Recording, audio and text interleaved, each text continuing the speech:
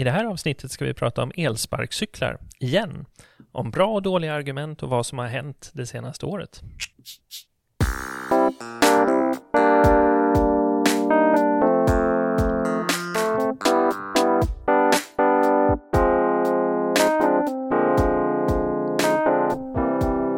Hösten är här, restriktionerna lättas och Berg och Wernberg är tillbaks med ännu ett avsnitt. Och vad ska vi prata om idag, Jocke?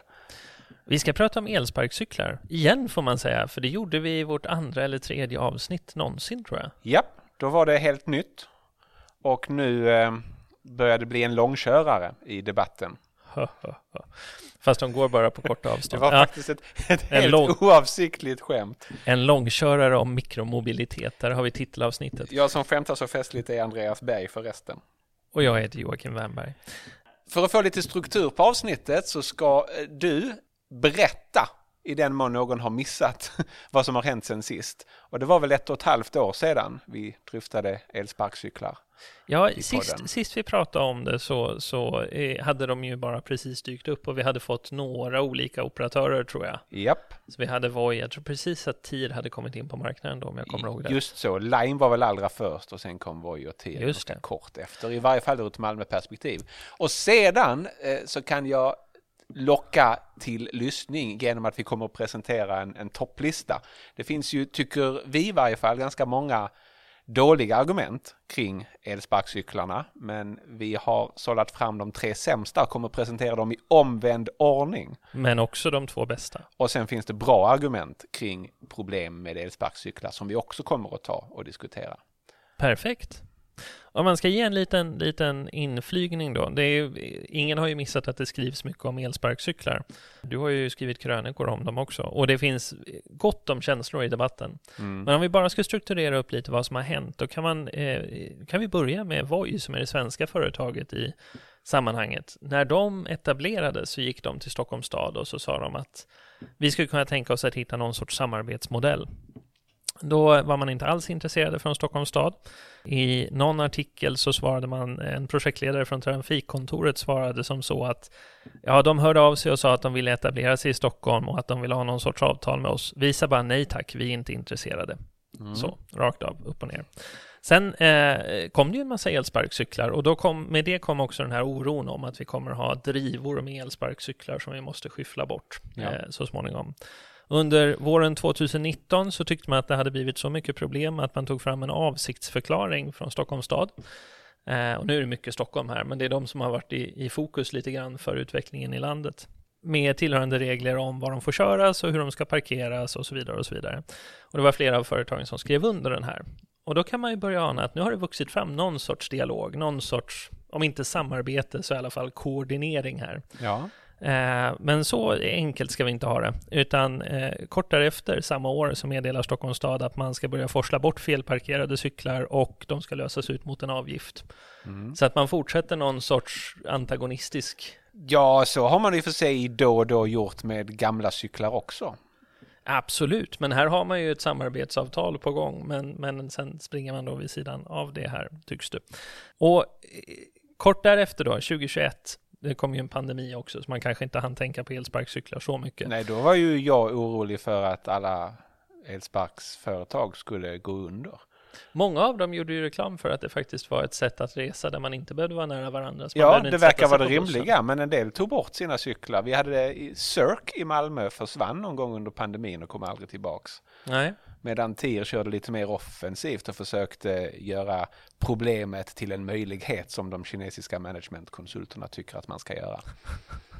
Precis så. 2021 sen då sätter det igång igen och då kommer diskussionen om ett beslut som om jag inte har helt fel så har det faktiskt fattats nu också att man ska ha en avgift per elsparkcykel på 1400 kronor. Ja. Och då man betalar helt enkelt för att ha en elsparkcykel i staden. Parallellt med det här så har Transportstyrelsen också tagit fram en egen utredning med förslag för förändrade regler för elsparkcyklar. Bland annat föreslår man där att det här borde lösas med någon typ av upphandling i kommunerna. Vi kommer ju tillbaka till det här, men väldigt ofta så verkar det som att lösningarna när det gäller elsparkcyklar det är att göra dem till hyrcyklar på olika sätt. Och det är väl det Transportstyrelsen föreslår här också. Ja, eller att på något sätt på kommunnivå slå fast hur många som behövs och dela ut ett visst antal tillstånd eller handla upp si och så många. Och där kommer vi ytterligare ett steg i den riktningen. Man ska säga först att Stockholms stad då igen, trafikborgarrådet, kritiserade förslaget om offentlig upphandling. Han efterlyser istället rätten att styra upp den rådande situationen med elsparkcykelföretagen, som man uttrycker det. Jag tycker han är ganska vettig. Det här är en bättre hållning. Det är klart att kommunpolitiker har rätt att styra upp om något går helt åt skogen i sin kommun.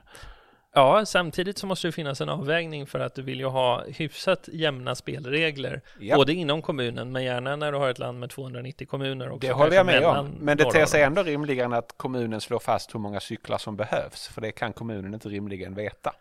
Nej, precis. Och det är ju där egentligen vår saga fram till nu slutar. För det som hände bara här om veckan var att 2 av operatörerna, Voi och TIR, gick ut och gjorde det som vi annars skulle förknippa med typiska etablerade företag som vill hindra framtida konkurrens. Ja.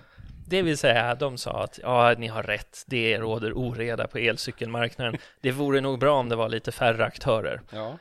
Och där går ju de egentligen då i linje med Transportstyrelseförslaget att det är någon typ av upphandling eller kontrakt man ska ha med ett antal operatörer, och så nöjer man sig med det. Och det där har vi ju varit inne på tidigare när det gäller nätföretag, att etablerade företag är ganska förtjusta i att snacka med politiker om problem på marknaden och införa regleringar. Och sedan så tycker de såklart att men vi etablerade företag som redan finns på marknaden och ser alla problem. Vi inför glatt regleringar som gör det svårare för andra företag att konkurrera med oss. En marginalanteckning här är ju också att Voi har varit inblandad i en upphandling av elcyklar eller cyklar i Stockholms stad som överklagades av ett spanskt företag, tror jag, och som slutade med att Voi förlorade upphandlingen helt och hållet. Så att de är ju inblandade i den typen av marknad också.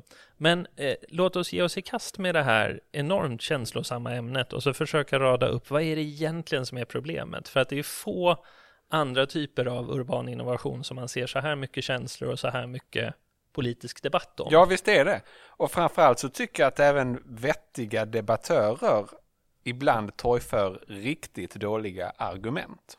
Ja, det håller jag med om. Eller jag kan bli förvånad över hur elcykeldebatten skär genom debattläger. Ja, det också. Det är inte den klassiska uppdelningen, utan det finns väldigt många som just elsparkcyklarna verkar väcka agg. Det är kanske någonting i hur de ser ut eller hur man ser ut när man kör dem. Det är svårt att se värdig ut när man kör en elsparkcykel. Det gör den första att erkänna, men jag tycker fortfarande de är bra. Jag tycker man ser tuff ut och att man ser trist ut när man tuffar fram i en bensinbil. Might be. Man syns inte när man är i en bil. Jag kanske bara mer progressiv i mina estetiska värderingar. Det får vi göra i ett separat avsnitt. Långt fram. Är vi inte nyfikna på topplistan som jag har slitit med? Det är vi absolut. Ska vi börja med nummer 3 då? Alltså det tredje sämsta argumentet i elsparkcykeldebatten. Det är att en undersökning har visat att de ersätter promenader och cykelturer, inte bilresor. Och därför är de inte så miljövänliga och bra som brukar hävdas. Och det här får mig omedelbart att tänka på digitala vårdtjänster och de så kallade nätläkarna. Ja, där man gjorde en utredning och konstaterade att, vet ni vad, det är faktiskt mest folk i städerna som söker hjälp via nätläkarappar. Alltså så är de inte så himla bra för att erbjuda vårdtjänster i glesbygd och på landsbygd. Men det är ju ett icke-bevis.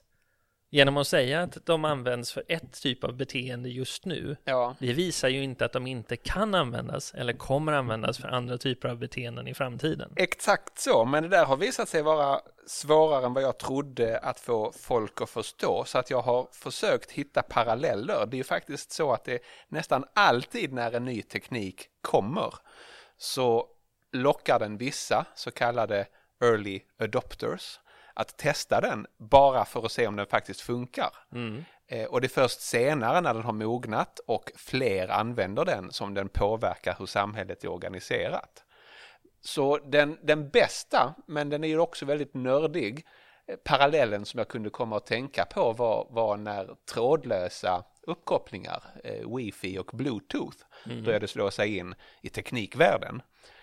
Då skulle man kunna hävda att vid något tillfälle så skulle man kunna säga att de flesta Bluetooth-uppkopplingar ersätter inte en sladduppkoppling. Och det stämmer ju, därför att till exempel var jag ganska skeptisk till trådlösa uppkopplingar. Jag tycker de var instabila och jag vill att musen verkligen ska funka. Så ett tag hade jag både Bluetooth-tangentbord och Bluetooth-mus samtidigt som jag hade sladdar. Och då blev det såklart konflikter och extra röra. Men de som siade om tekniken kunde sannolikt ana att trådlöst har potential att förändra hur vi använder tekniska prylar i framtiden. Och nu är vi ju där. Nu är trådlöst standard till och med när det gäller hörlurar. Trots att jag var ganska långsam även där. Och jag har wifi hemma och så vidare.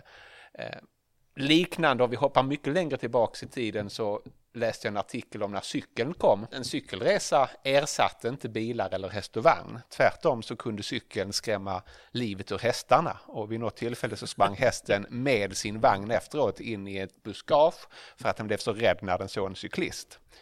Men det här var ju inte ett argument mot cykeln som fordon, utan ett tecken på att det finns konflikter i början, medan man nog kunde ana att cykeln när den har mognat kommer att ändra det sätt på vilket vi transporterar oss. Jag håller med.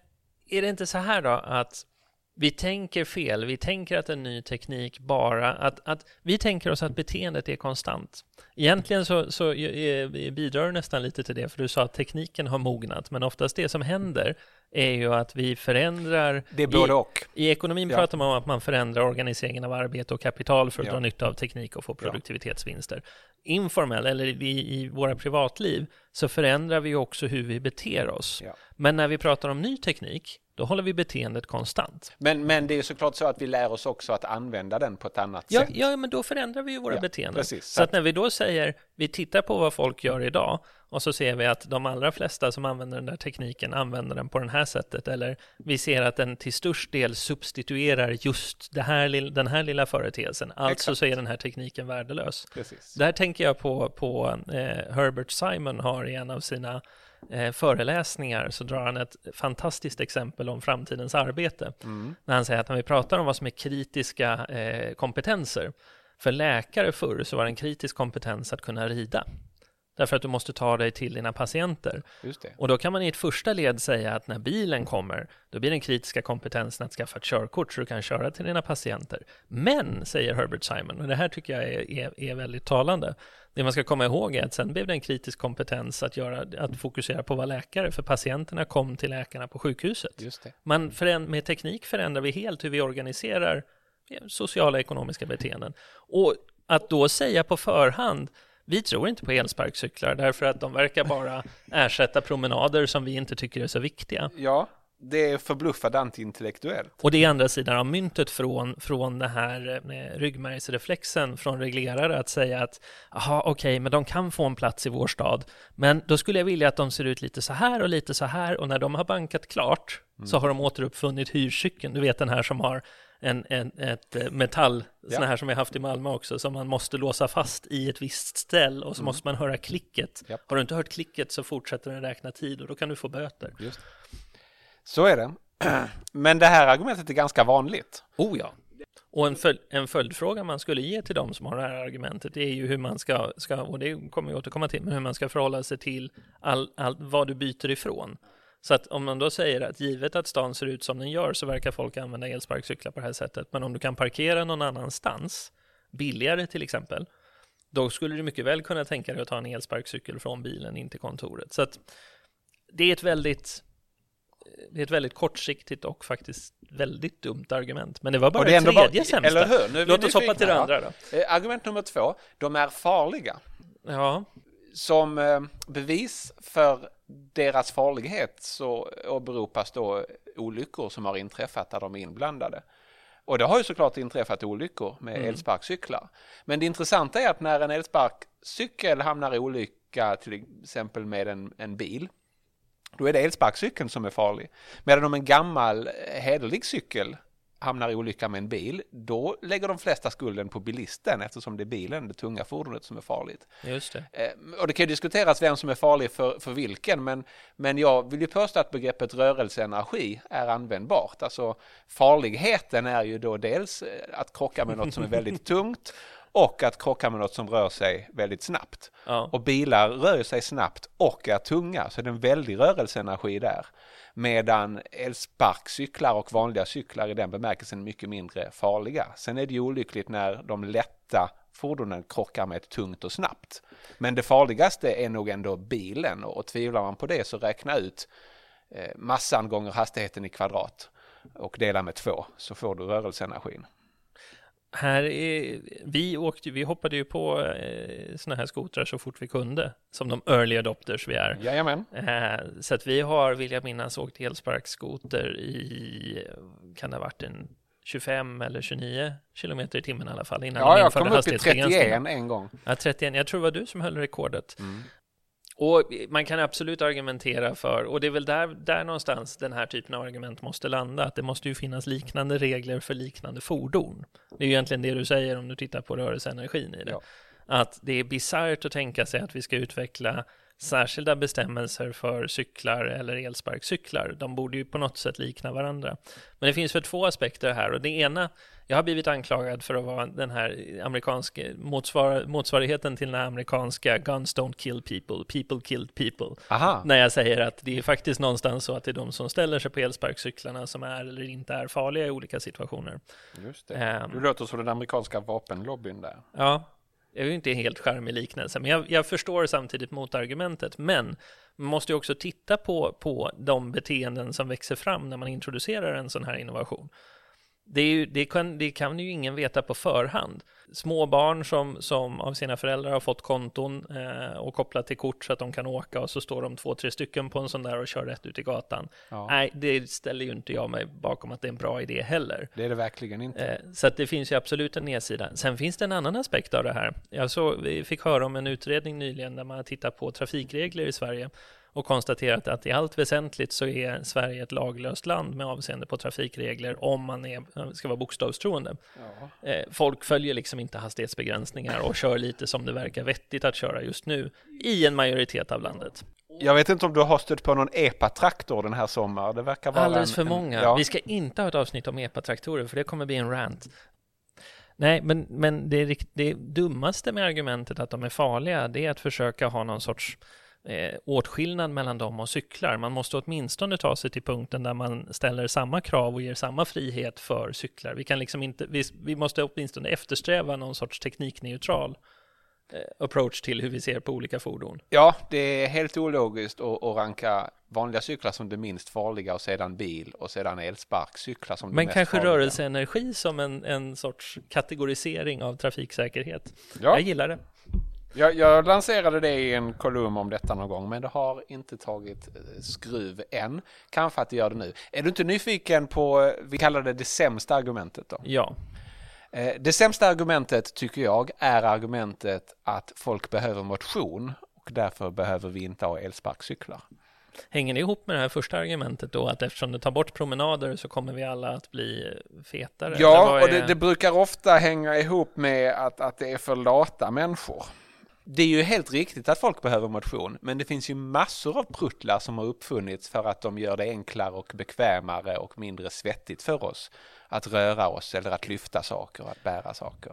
Ja, och generellt sett så kanske man kan få välja när man ska få sin motion. Exakt. Det vi vill ha i städerna är ju att vi vill ha mindre trafikkaos, mindre köer och mindre av den negativa tätheten så att vi kan dra nytta av den positiva tätheten. Jag håller helt med, men jag ska villigt erkänna att i min förtjusning över de här elsparkskotrarna så har jag cyklat mycket mindre. Och cykling var väl egentligen den enda stabila motionsutövning som jag ägnade mig åt. Förutom tennis lite då och då. Vilket gör att jag numera faktiskt har dragit fram muskelcykeln igen då och då. Men det där är ju min bedömning, och ibland gör jag bedömningen att jag behöver komma någonstans utan att vara svettig och andfådd när jag kommer dit. Jag tänkte precis det. Det är ju det värsta som finns när man kommer fram till ett möte och är lite flåsig. Det är liksom inte, framförallt så är ju inte det här någonting jag vill att varken lokala eller nationella politiska beslutsfattare ska ha som grund för hur vi utformar. Inte. Jag tycker det här argumentet är helt irrelevant. Därför att det är Därför inte det. Fick det första platsen på listan över dåliga argument. Och det är inte, det, både du och jag får ju en libertariansk ryggmärgsreflex när man säger så här. Men det är också helt irrelevant utifrån hur vi vill dra nytta av staden. Och det är väl det man framförallt måste trycka på. Jag tycker att vi ska sluta oja oss över de dåliga argumenten och börja ta fasta på det som faktiskt är genuint problematiskt. Okej. Jag har gjort en lista där också. Ja, vi betar av den också då. Så får vi se om vi vill vara för elsparkcyklar när vi har tagit oss igenom. Ja, vi får se. Även där kan vi börja bakifrån så att säga. Det här är ett ganska bra argument mot, och det är att hyresrelationen som de här elsparkskotrarna har till sin användare minskar ansvarstagandet jämfört med att äga eller cykla omkring på sin egen cykel. Vilket gör att man blir lite oförsiktigare med hur man framför den och var man ställer den. Och det där gäller egentligen allt som lånas eller hyrs och kan i varierande utsträckning lösas med hjälp av olika bonusar och lojalitetsprogram och eget ansvarstagande och moral och annat. Men det är ett relevant argument och pekar på att det finns tendens till någon slags allmänningens tragedi här, att vi använder roliga cyklar utan att fullt ta ansvar för dem för att det inte är våra egna cyklar. Och det här är ju ett argument, det är ett gott argument, absolut. Det är ju ett argument som företagen har känt till ända sedan de rullade ut de här elcyklarna. Ja. För att det faktum att de hade en digital affärsmodell som gjorde att man kunde låna cyklar på stående fot så här med en app löser ju inte hur folk tar hand om sådana här elsparkcyklar. Nej. Det är därför vi har sett, jag tror vi diskuterade i det föregående avsnittet hur man har sett en evolution eller innovation av hur cyklarna ser ut, var batteriet sitter. Nu ser de ju ut som små pansarvagnar därför att de behöver vara lite tåligare. De har blivit oerhört mycket mer robusta i sin konstruktion. Och också trafiksäkrare ska sägas på vägen då. Men en del av det är ju säkert att folk använder dem slarvigare. Och det kunde man ju se på lånecyklar också. Så att den typen av politiska lösningar som håller på att förvandla elskotrar till, eller elsparkcyklar till lånecyklar löser ju inte den frågan. Nej, verkligen inte. Sen är det ju också, det här är ju två led. Det är ju dels ansvarstagandet från individen till företaget och hur man beter sig med sparkcykeln. Och där kan man ju se en potentiell lösning som, den kan vara bra eller dålig. Den är dålig när den kommer utifrån, men den är bra när den kommer från företaget. Och det är ju att använda tekniken för att avgränsa hur du kan parkera den. Och det har ju flera företag gjort. Dels finns det, Voi har olika typer av kurser eller uppmuntran och lite så här nudging i sin app. Ja, man får till och med lägre pris om man har hjälm, tror jag. Och så finns det zoner där det blir billigare om du parkerar dem. Och så finns det zoner där man inte kan parkera alls. Och det här zoner man inte kan parkera alls, det har ju flera av de andra företagen också. Alla har det. Ja, men de har det både i egen regi och för att de har blivit påtvingade det. Exakt. De påtvingade zonerna vill jag påstå ofta har varit kontraproduktiva. Till exempel här i Malmö så insåg man snabbt att det samlas såna här cyklar vid centralstationen. Och så ritar du en ring runt centralstationen och så, här får du inte parkera. Så nu får alla motion när de måste gå och hämta en cykel inom den där ringen. Ganska ofta så står de precis utanför den GPS-låsta zonen. Riktigt dåligt parkerade därför att man försöker hitta det sätt som man ska hinna med sitt tåg. Och därmed har du kommit till det bästa argumentet mot dem just nu, som är det största problemet, och det är parkeringskaoset. Särskilt för folk med nedsatt syn som vill kunna promenera i stadskärnan och plötsligt stöter på en helt ny typ av fordon som folk ofta parkerar helt uppåt väggarna. Det vill säga inte på väggen utan i trottoaren. Här och man får göra skillnad. Jag har inget kausalt argument för vems förtjänst det här är. Men allt sedan åtminstone den här sommaren så har jag varit i Stockholm fram och tillbaka ganska mycket. Och jag har faktiskt bara upplevt ordning i hur elsparkcyklarna har stått parkerade. Jag tror du är tämligen ensam om att bara ha upplevt ordning när det gäller elsparkcyklar. De står överallt ska sägas. Men det är också en del av vad vi tror är en styrka på längre sikt. Det vill säga att man inte bara behöver ha de här parkeringszonerna. Det har införts parkeringszoner i stadens regi. Jag tror även något av företagen har ställt ut lite egna skyltar som man ska se att här kan ni ställa de här. Ja. Och det är säkert kopplat till någon rabatt eller så. Men jag tror ändå inte att parkeringsproblematiken är löst. Den är absolut inte över. Men den spännande frågan är ju allt det här jag läste upp. De 2 bra argument som du lyfter fram här och som jag håller med om löses ju inte för 5 öre av något av det som jag läste upp att Stockholms stad har gjort eller som Transportstyrelsen föreslår. Exakt så. Och det är faktiskt de sista punkterna på min lista därför att de här genuina problemen som många med rätta lyfter kan ju åtgärdas både på bra och dåliga sätt. Och våra svenska kommunpolitiker har prickat in nästan alla dåliga, tyvärr, och inte de bra. Bingo. Så att det diskuteras förbud men också kvantitetsreglering där politiker tror sig veta hur många cyklar som behövs. De som vi nämnde kanske slår sig ihop med vissa av de största företagen och förbjuder andra företag från att utmana dem. Vi har den trubbiga GPS-låsningen och som kan bli bra, men som inte blir kan bra bli bra när den görs bättre. Men som i utifrån. flera fall dessutom innebär att det finns cykelställ där det är fysiskt och tekniskt omöjligt att parkera den eftersom de har hamnat inom en sån här no park-zon. Och ett annat exempel på dålig politik är avgifter som egentligen bara syftar till att minska lönsamheten för företagen i hopp om att de ska försvinna. Och vet du vad det läskiga är? Alla de här dåliga politiska ingreppen, avgifterna och framförallt kan jag känna det med den kvantitativa regleringen man säger det får bara finnas så här många. Ja. Kommer du kunna utvärdera efteråt och säga kolla det funkade ju. Därför att om du sätter in ett bivillkor på att det bara får finnas så här många så kommer företagen behöva kämpa med att se till att de är distribuerade på ett sätt så att de används maximalt och ger den nytta de kan till företaget genom att ge nytta till användarna.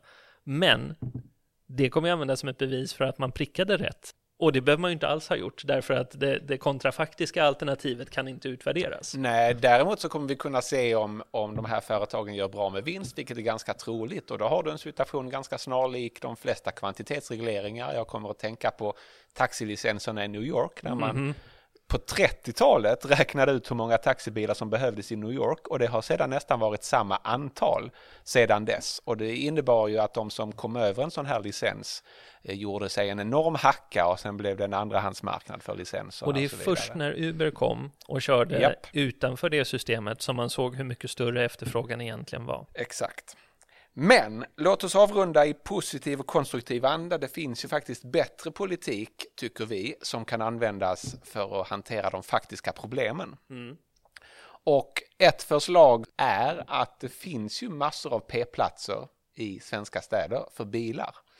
Och på en p-plats avsedd för bil får du plats 5, ja kanske 10 elsparkskotrar. Så att en kommun skulle ju mycket lätt kunna säga att var 5:e eller var 10:e eller var 4:e p-plats är numera en cykel-p-plats. Och där ska ni ställa dem.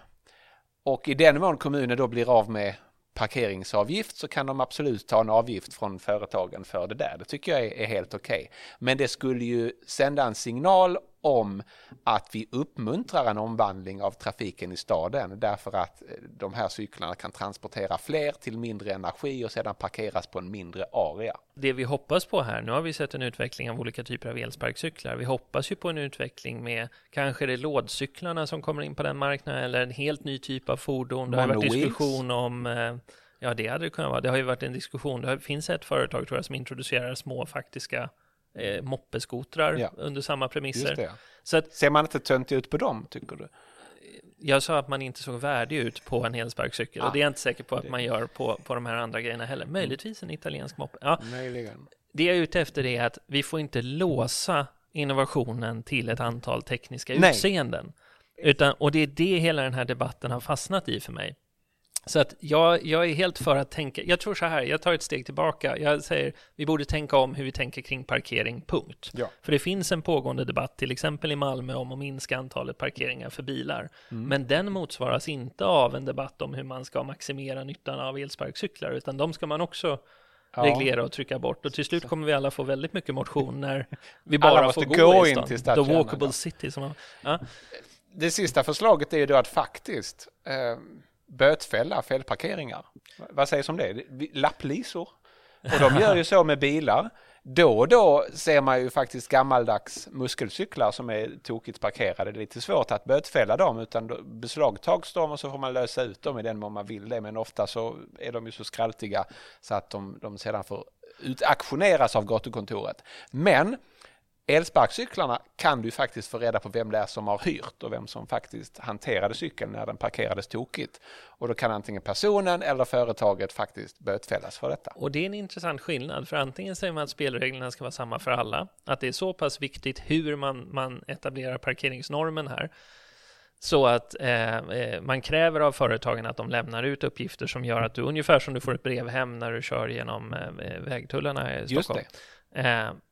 Man hade också kunnat tänka sig, och där kan jag säga, där har inte jag landat än, man hade kunnat tänka sig att man lägger böterna på företaget. Ja. De ska fortfarande vara utformade för att vara motsvarande individuella böter. Det är inte bara en ursäkt att ta en massa pengar. Men att man sen lämnar även det till ett utrymme för tjänsteutveckling, för att se, vill man som Voi jobba med nudging? För att få bort det här, eller kommer man att skicka vidare böterna till sina användare? Hur utvecklar man olika tjänster? Morot eller piska eller både och, eller incitament eller shaming. Och skickar du till företagen så öppnar det upp för en mångfald. Så jag skulle nästan vilja, jag landar nog nästan i att det hade varit mest intressant. För det här är ett så ungt område, den här urbana mobilitetsdiskussionen. Jag hade också velat lägga till en till politisk punkt där. Som... När jag hörde den första gången så gjorde det lite ont i hjärtat, men jag tror att den är rätt bra ändå.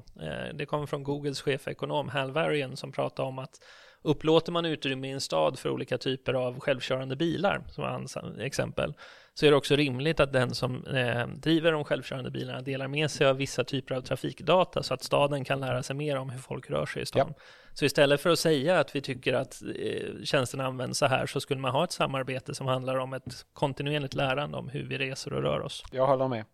Jag har inte läst om någon kommun som har krävt det av företagen. Men det är ett tips. Jag har ett tips av helt annan natur om vi nu är färdiga med elsparkcyklarna. För den här gången. Vi återkommer om ett år till där. Sannolikt gör vi det. Men det är att jag i sommar har haft Skånska Dagbladet. Aha.